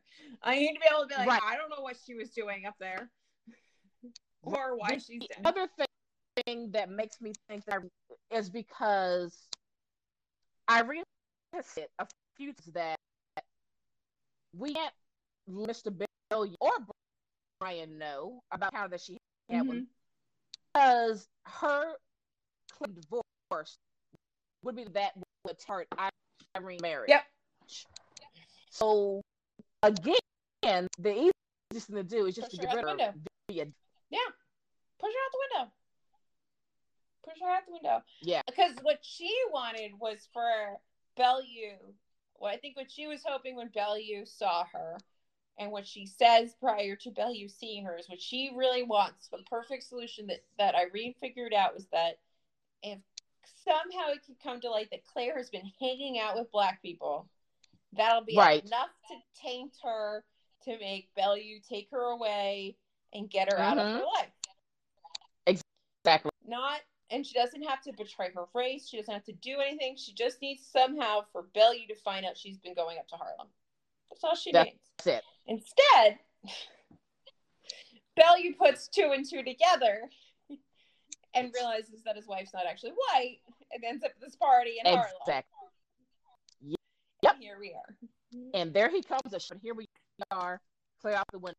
But I feel like Irene is very murderous throughout these last couple chapters. She's really like flirting with sanity, and I just think she pushed her out the window.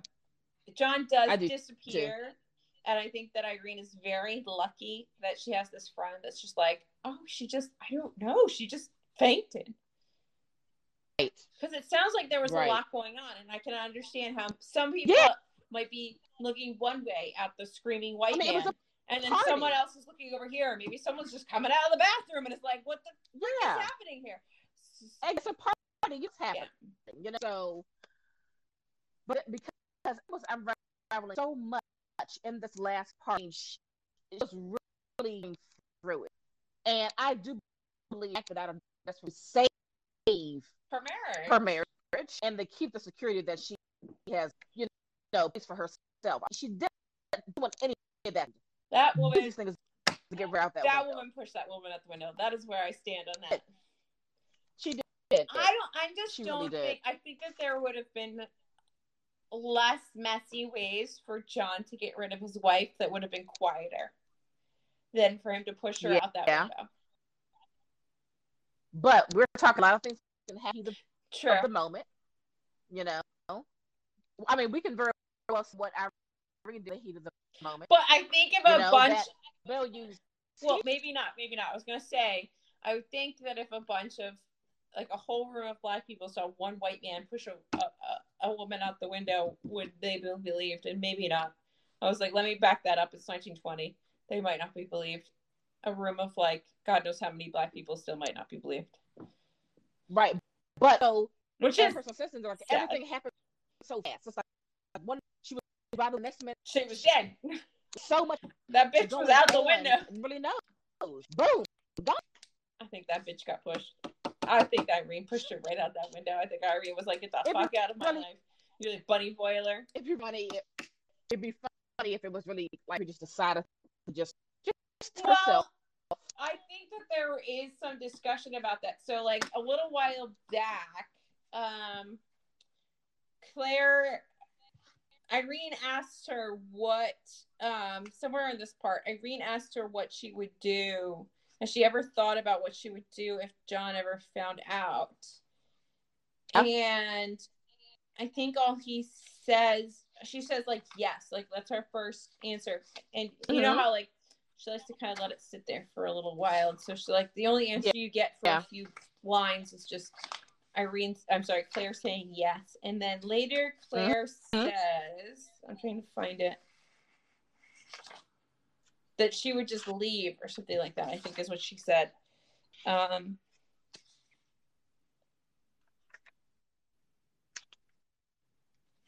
Here it is. I know that I'll do what I want to do more than anything else right now. I'd come up here to live. Harlem, I mean. And then I'd be able to do as I please when I please. So she kind of confirms for Irene that if she has any sort of freedom, she's coming to invade her territory. So that bitch has to go out the window. She's gotta go out the window. Because if not, she's coming for her. She's coming for her. And that's she's coming for her whole life. Everything. Bunny Boiler. She's Bunny fucking Boiler. Claire fucking Kendry, man. Claire fucking Kendry. Fantastic. So freaking good. Fantastic book. We got on this live, we saying that passing an X book club because there are layers. So many things happen. This was the first choice for and it's also really short, which is nice, especially like if you're starting a book club. Yeah. There's a lot to discuss here. They're crazy how much there is to discuss in there. For like, what is it? It is. My copy is 114 pages. I don't know what your copy is. Something like that. You know, mine is both her novels. See, like this very short. This is and passing. So don't let the tininess fool you. She packs a lot into there. Every line is very, very purposefully chosen. I think I just spit on my computer, but everything's very purposefully chosen. Yeah. If you haven't read it, we highly, highly recommend it. Mm-hmm. That brings us to what are we reading next? The next. Why is your copy always prettier than mine? Oh. I do meaning that. We are reading the biography of an ex-colored for the next book in the Passing It's by Project. James Wendell Johnson, also a very tiny book. This is 98 pages. 10s, like 19, somewhere in the 1910s. This comes out 1912. This is the Passing was the 20s. We're backing it up a little bit, and then we'll go forward. But yeah, we're gonna try. I have another James Wendell Johnson. I think it's God's Trombone. I think I have a collection of his poetry somewhere in this house. Somewhere. Oh, okay. I have a lot of things somewhere in this house. It's a little house, but man, do I have a lot of shit in here. It's a lot of books. So if you all read along with us, get yourself a copy of Biography of an Ex-Colored Man, and join us on our next comment that we'll have about this. Yeah. I think this will be one show. I think so. It's so short. There's no reason to drag it out. At least right now, until we read it, and then we might decide that we might want to drag it out. I don't know how we would, but I mean, it's see, it says it's anonymous. It's an anonymous narrator. That's hard to say all at once, which I do love an anonymous narrator. And it follows the events of an American of mixed ethnicity whose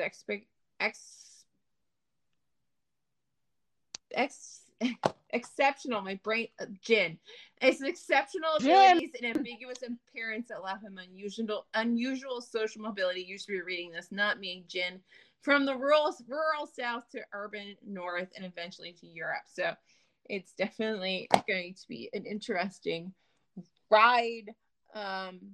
And I thought that the conversation that Robert Jones Jr. was starting on Instagram, just to circle back to the beginning, was a really interesting conversation to just discussion to start among peoples. And you and I had a really interesting discussion that morning just about, what is racial identity? What does it mean to be whatever it is that you're saying you are once we become so mixed? Like, who defines who we are? And, I started watching, and I didn't finish it, Book Community today. And she was talking about the anthology of, I guess, like Latinx authors, I guess, that are putting together this anthology of short stories. And there's some problematic ones in there, I guess. And somebody posted,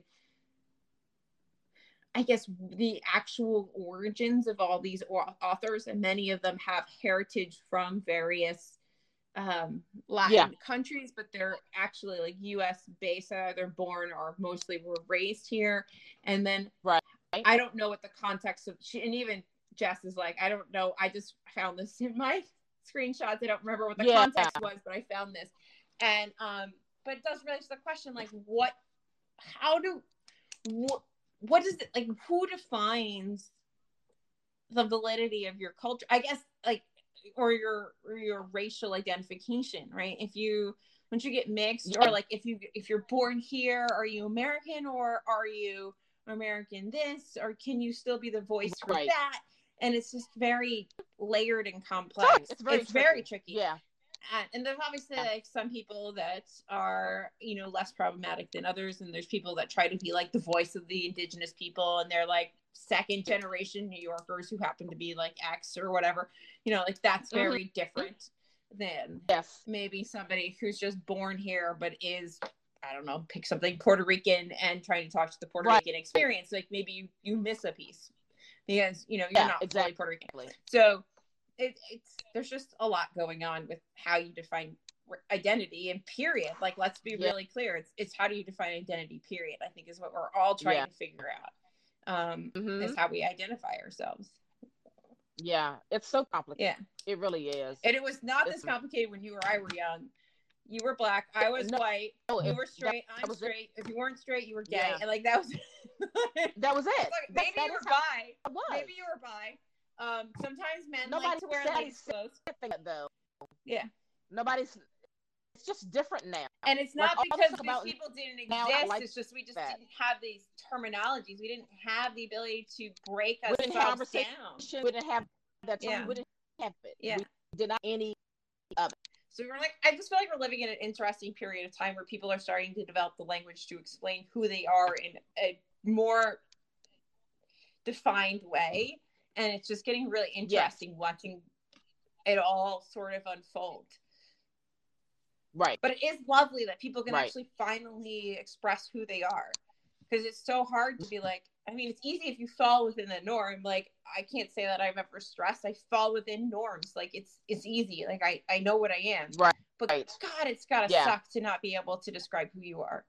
That has to be horrible. It's got to be the most hating things. Just that never feel like you identify with something. Yeah. To finally start to have terms and places and people that you can talk to and be like, I am like you and you are like me, and let's actually have a discussion and understand each other better so that I cannot feel so out of place, because nobody wants to feel out of place. But then it's really hard because you have old ass people that like us who don't understand everything, and then you have old ass people not like us who don't understand anything and are really against it because they don't understand. I was going to say, and not understand, but are against it. And you cannot understand. Like, I don't understand the validity in the stations. I don't understand a lot of things, but please explain it to me, because I'm not here to, like, I don't care. Like, if you come over to me, you tell me you're purple and you're a unicorn, I'm like, great, that's awesome. Tell me about your unicorn life. I don't give a shit. Whatever makes you happy. I don't really care. I don't care who identify. I don't care. I don't care. Are you happy? Are you happy? Do you do good things? That's all I care about. That's really all I care. I don't care about what you is. That's actually none of my business. Give two shits. It's none of my business. It's your business, your life. No part in it. I have no right to judge it. Nope. It's not for me to like or like. It's nope. It's not my business. I am your life. I am not your. As long as you're not hearing people, it's all good. I am not your judge nor your jury. I don't care as long as you're a decent human being.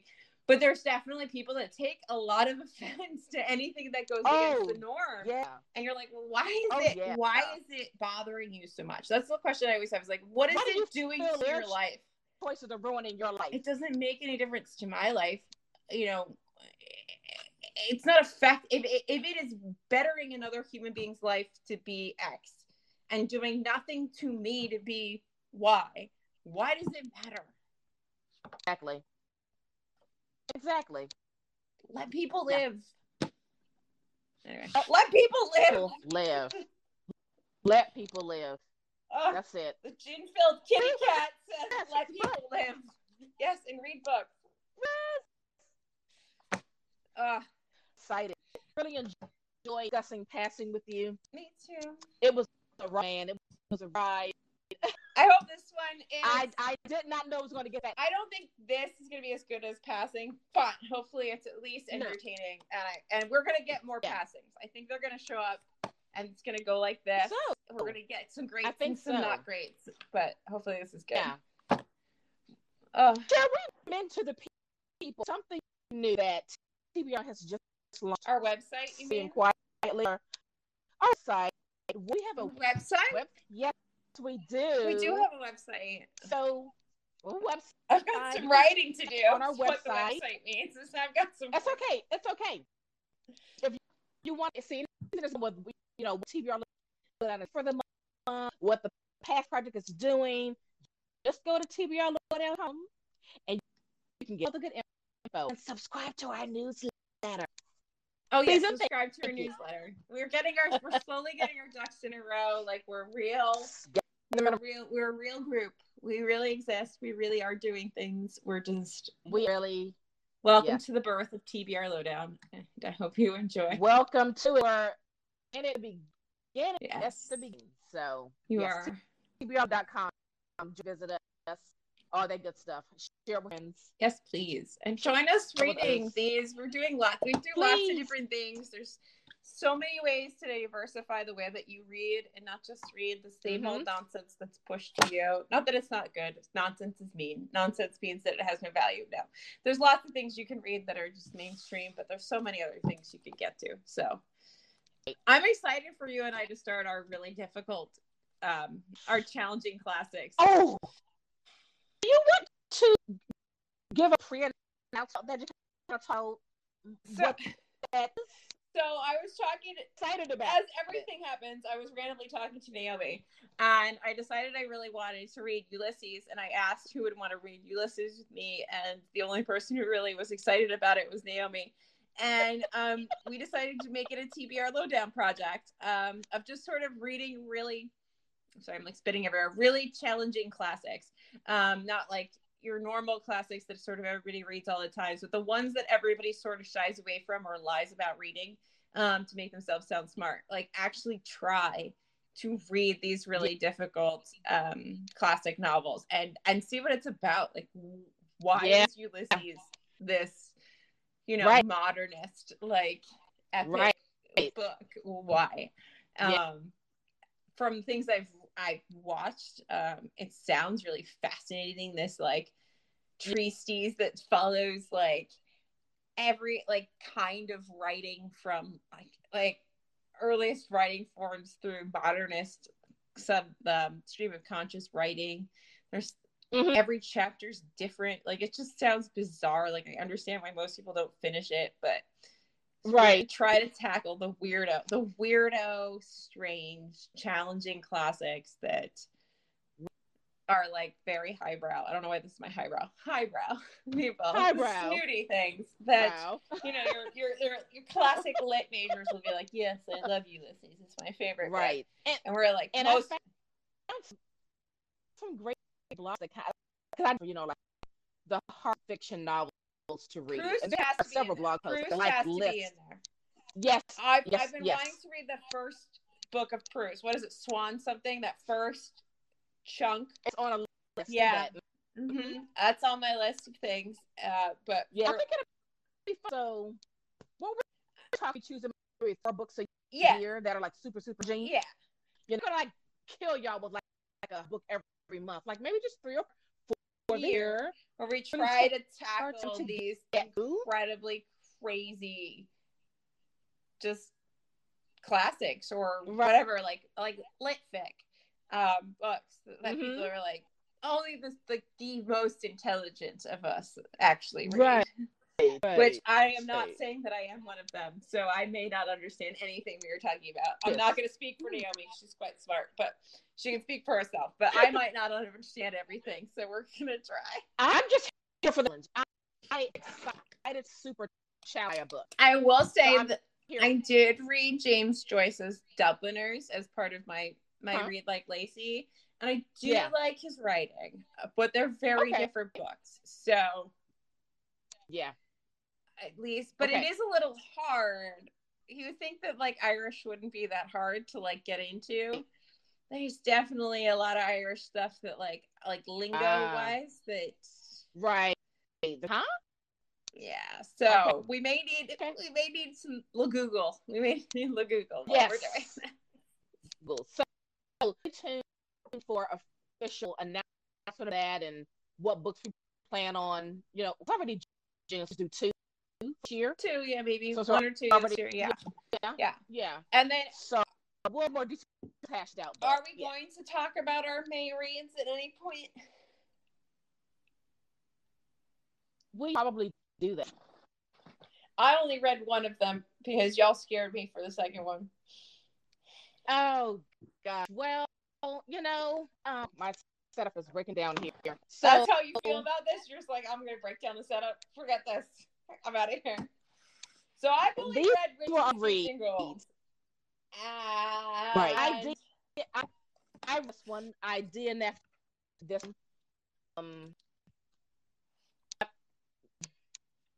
yeah. I don't really need to say. I don't know what to say. When's Emma done? Whenever Emma's done, we'll go over it. Yeah. And maybe I'll read a few chapters of this and see if I like it. Some people really liked it. Those people. Well, here's my fear. Okay, so here's my fear. So this is like sort of.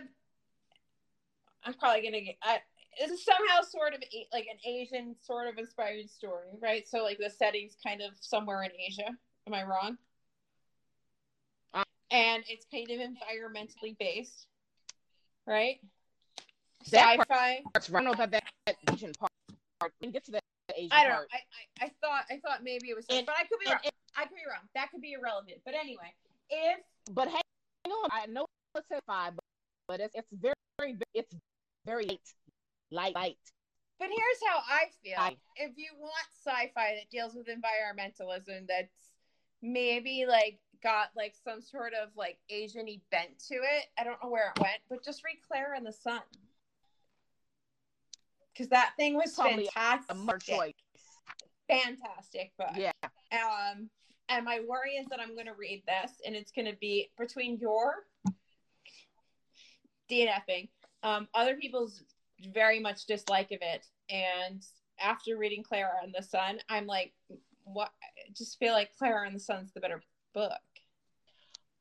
We preface this if you're going to be in this genre of like sci-fi lit that deals with environmentalism, right? But let me also say that, sorry for this, and like all of my breaking down here, my whole setup. That number one lady, okay? Yeah, I'm an old lady. So these books are white. Yes. I'm not a YA. It's okay. None of our books are YA this month. Well, I'm not really a YA. So a lot of times I read very young me, young old lady here. Yeah. There are some YA, and I have not figured out why I like. I love Dread Nation. I like that duology. I like the Hair Assassins. You like Dread Nation. You know why you like Dread Nation? Because it was well written. You connect. It's dark, and you connected with the characters real fast. And there was enough action to not be bored. Yeah, and I feel like that was what was missing. And which is Steeped in Gold, is there is like a connection missing somewhere. It's sticking, and it took so long for me to care, and by the time I cared, they like lost me. Right, but like, because I'm a reader, I don't really know what's about YA books, and these could be typical. True. So if you're a reader, you may enjoy them. That's why I think Emma's opinion means a lot more than ours. I think Emma's much more of a YA reader. She's closer to the demographic than our old asses. Yeah. And That's what I wanted to say that, because I'm coming from a different place. I'm coming from the old. We have internal biases that we cannot over. What's it called? Override. That's what I was trying to say. Override. Seriously, it's important to remind people like we're different readers. Like, I am not a reader. Again, too young for me, but love YA books. Yeah. I do suggest Clara and the Sun to you, at least. I think that you would like Clara and the Sun. I do want to read it. I still think about it every so often. I mean, I don't think it's like the best book I've ever read. I mean, I will say I think A Little Life affected me a hell of a lot more, and not just because I cried hysterically for like 7 hours, but no, 10. But that was a good. That was a good cry, man. That was a good but book. It's really clever. Is it perfect? No, I don't think that Clara the Sun is perfect, but it's very clever the way that he goes about having these conversations about pollution and just like the human race and solar power and blah blah blah. I'm honest, my library has it. Any of my, by the way, I do library. I heard. How many libraries are you part of now?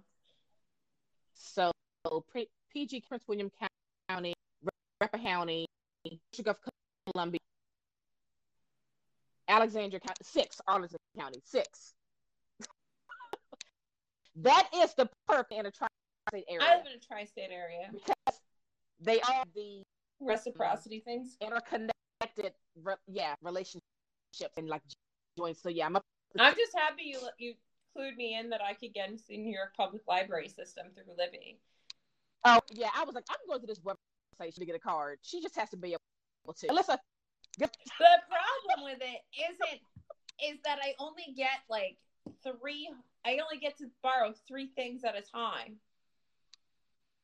Huh? And I only get like 4 or 5 holds. They're very skimpy. Cap or They hold? skimp. Like my library None caps. of my library systems have. My library has a cap on their holds, but it's so high that it's like occasionally I hit it. Because usually my hold comes in and it's like it's irrelevant. Things are coming in and out. But like I think my cap is like 3 or 4. Wow. Yeah. It's very low. That is my complaint. Wow. That is my complaint, New York Library. Also, New York Public Library, by the way. I'm very mad, so I've been looking up all those. And so the whole, not that we're going to go into this, we're not going into this, but the whole, like, TJ Klune thing. My takeaways, I need to focus on learning more about Indigenous peoples. And so that, to me, means I'm going to find more nonfiction, which is what happens when there's something that I feel like I need to know more on. And you would think the New York Public Library system would have more digital copies of things than anywhere else. And let me tell you how hard it is to find Indigenous nonfiction digital stuff. Wow. And, like, maybe that's why we don't know enough about what's going on. Because there's an accessibility problem. Not only not teaching it to me in school, but when I go to look it up for myself, maybe you have a hard copy, not just totally shit on the New York Public Library, but maybe you have a hard copy, but I ain't driving to the city to get it. I know my library doesn't have it. Maybe they have some of them, but they don't have all of them. But, like, can we digitize more books, period? Absolutely. Especially books that teach us things about actual shit that's going on in our world. Because how are we supposed to be better informed human beings? You don't want. I know that conspiracy theory. I know that the government doesn't really want us to be better informed, because then we will. No government really wants us to be that informed, because then we'll fight them. But, like, come on. Right. America's pretty damn free. Oh, wow. Like, let's. Well, get to there. And I'm getting really mad. I found, like, when I do a Google search or when I look on Goodreads, there's, like, some really amazing titles, it seems, that are out there. And I found this. I shared it somewhere on my Instagram, and I can find it again and share it. I'm sure there's several, but I found one book group that's these 2 women, I believe, I could be wrong there, that do a book group that's just, Indigenous books, and they're doing this year's, like, all memoirs. And I started with, like, this month's memoir and trying to find it. No. It's just it's just shame. Like, how are we supposed to educate ourselves if you don't even? It's 2021. If it was 1997, I would understand why I have to go in and get the hard book. It is 2021. Make an audiobook. Make a digital copy. Make something. Come on. It ain't that hard. Right. Somewhere somebody's got a Word doc. If I've got Pride and Prejudice on an audiobook 97 times over, and I have it, on my Kindle, and I have it in hardback, you've got to be able to put something else on Kindle, at least. Right? Like, it's... Right. Jane Austen, if somebody has a computer file of this, you can put it into an EPUB. You can do it. And that irritates me. I mean, it is frustrating. Let us have a book. Yeah. So, like, I'm trying desperately to educate myself better so that I can, truly understand the full extent of why everybody was so upset. Because I understand generally why somebody would be upset about anything having to do with that trauma, because what happened to them is insane. But I do not fully understand why this particular thing sparked this particular outrage. So I need to I need to educate myself. It's nobody else's job but me. And I'm working on it. But how can I do that if you don't give me the resources? Exactly. That's down to I can use on it. You're not teaching it to me in school. You're not teaching it to us in school. And I can't find it. Like one. And I have to fight to find it in my library system. Right. That means, to me, that sounds like you really don't want me to have it. Conspiracy theory. And then think about other people that don't even have access to libraries. Think about I am. I know I'm fortunate. I got lists up the You have all the libraries. You have more libraries than any man ever needs. There are some people that have libraries in their area. not a Yeah.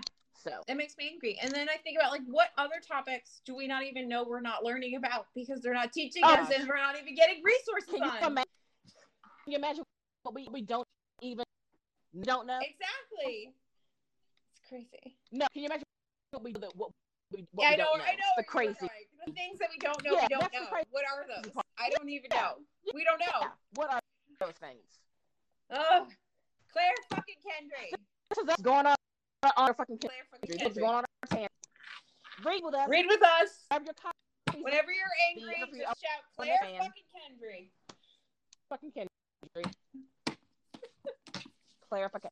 Don't forget to follow them on Instagram, the Passing Project, just to see all of our updates in regards to this specifically, and give us a visit at our Lowdown. I just love saying I know. You worked so hard on that. Like, Naomi really did the website. We did very little for that, so thank you very much for doing that. Welcome. I was so determined. Live one. That was the Naomi project, and you did beautifully with it, and I appreciate you immensely for doing that. Thank you. So happy we are live on the app. I will start writing things for posts, I promise, at some point. Me too. I do want to start writing up a bunch of things about nonfiction. I don't know who's actually interested in nonfiction, but I feel like there needs to start being some better resources about. I know that it's not like the sexy part of like book talk, booktube, book whatever, in social media, insert social media. But it's such an important part of being an informed human being, is reading those nonfiction books. I get that Empire Pain, want to read like Spartacus, like there's some nonfiction I want to get my hands on. I need to read Black Spartacus UK because I'm just in love with that cover. Just so that story. You know what I would find interesting is, so like a lot of my nonfiction, especially around race, is about being an ill-informed white person and learning the things that nobody taught us. And like, especially because like your grandfather, right? Your grandfather taught. My great-grandfather taught. And you in particular have such a wealth of information, and maybe even somebody else of your exact makeup wouldn't have. It would be very interesting to compare our nonfiction lists in certain areas, because they could be very interesting to build off of each other. Or so my dad, where are you in your understanding of things? Do you know? Right, not where my dad. So my dad is the one who stuffed things down my throat when I heard, and so he gave me all books, throughout my school and high school years. And my grandfather is the author of. He has textbooks, right? Three textbooks. They're just regular books that are required in a lot of. That's what it was. Yeah. So, but I've yet to get books. I got them when I was too young. They're very cold. But it's about this year to only one. Yeah. But it'd be very interesting to compare our like essentials. Like if we put together our essential reading list, and I bet you they'd be really good in tandem. Yes, we should do that. Because there's so much that nobody tells you, and that's in like whitewashed in our, especially if you're in. I don't know what I don't have children. I don't know what education looks like now, but especially like if you're in like my generation or older, there's so much that's whitewashed. And you don't know, like there's a lot of things I just know is almost like sound bites. Like there is a thing and it's a phrase, and I know the phrase, but I don't know what it means, or like I'm very fuzzy on it, and maybe that was the 1990s way of being more inclusive, was to include the phrase. Right. But sprinkle that in, know that phrase in it. Yeah. But yeah. So it'd be very interesting. Yeah. Pay attention to the website, because you might see those things. Pay attention to the website, tbrlowdown.com. I'm becoming like a one-woman spokesperson for like nonfiction, which I never thought I would be, as somebody who like loathes nonfiction. I loathe nonfiction until audiobooks, because then they're like podcasts, which I love. Yeah. So true. It's such a great way to teach yourself. So true. Yeah. So nonfiction. Also, that book Hidden Road was absolutely mind blowing. I got too excited about that book. That book was like, I've recommended that to so many people. I'm like, you need to read this book, man. This family. It was amazing. It was amazing. That was pre-orders for summer. Those poor girls. Okay, we're not going down this road right now, but I know. I know. Read it if you've never pick read it up. People, if you haven't read it, pick it up. Yeah. Anyway, thank you to anybody and everybody who's listening now, forever, or in the future. Thanks, guys and gals. We appreciate it. Follow everywhere. Yes, please. Down. Nerdy Nurseries Book Lady. Follow us everywhere. Lowdown.com. Thank you. We have like. Oh yes, and the lookout for our next schedule session for the Odyssey of an Scholar Man. So look out for that as well. Mm-hmm. I'm back to work now, so it's gonna get funky. But I only work every other weekend, so we should be able to figure out something. Yeah. So. Yeah. I love it. Okay, and these. All right. Thanks for listening. We appreciate it. Thank you. Bye.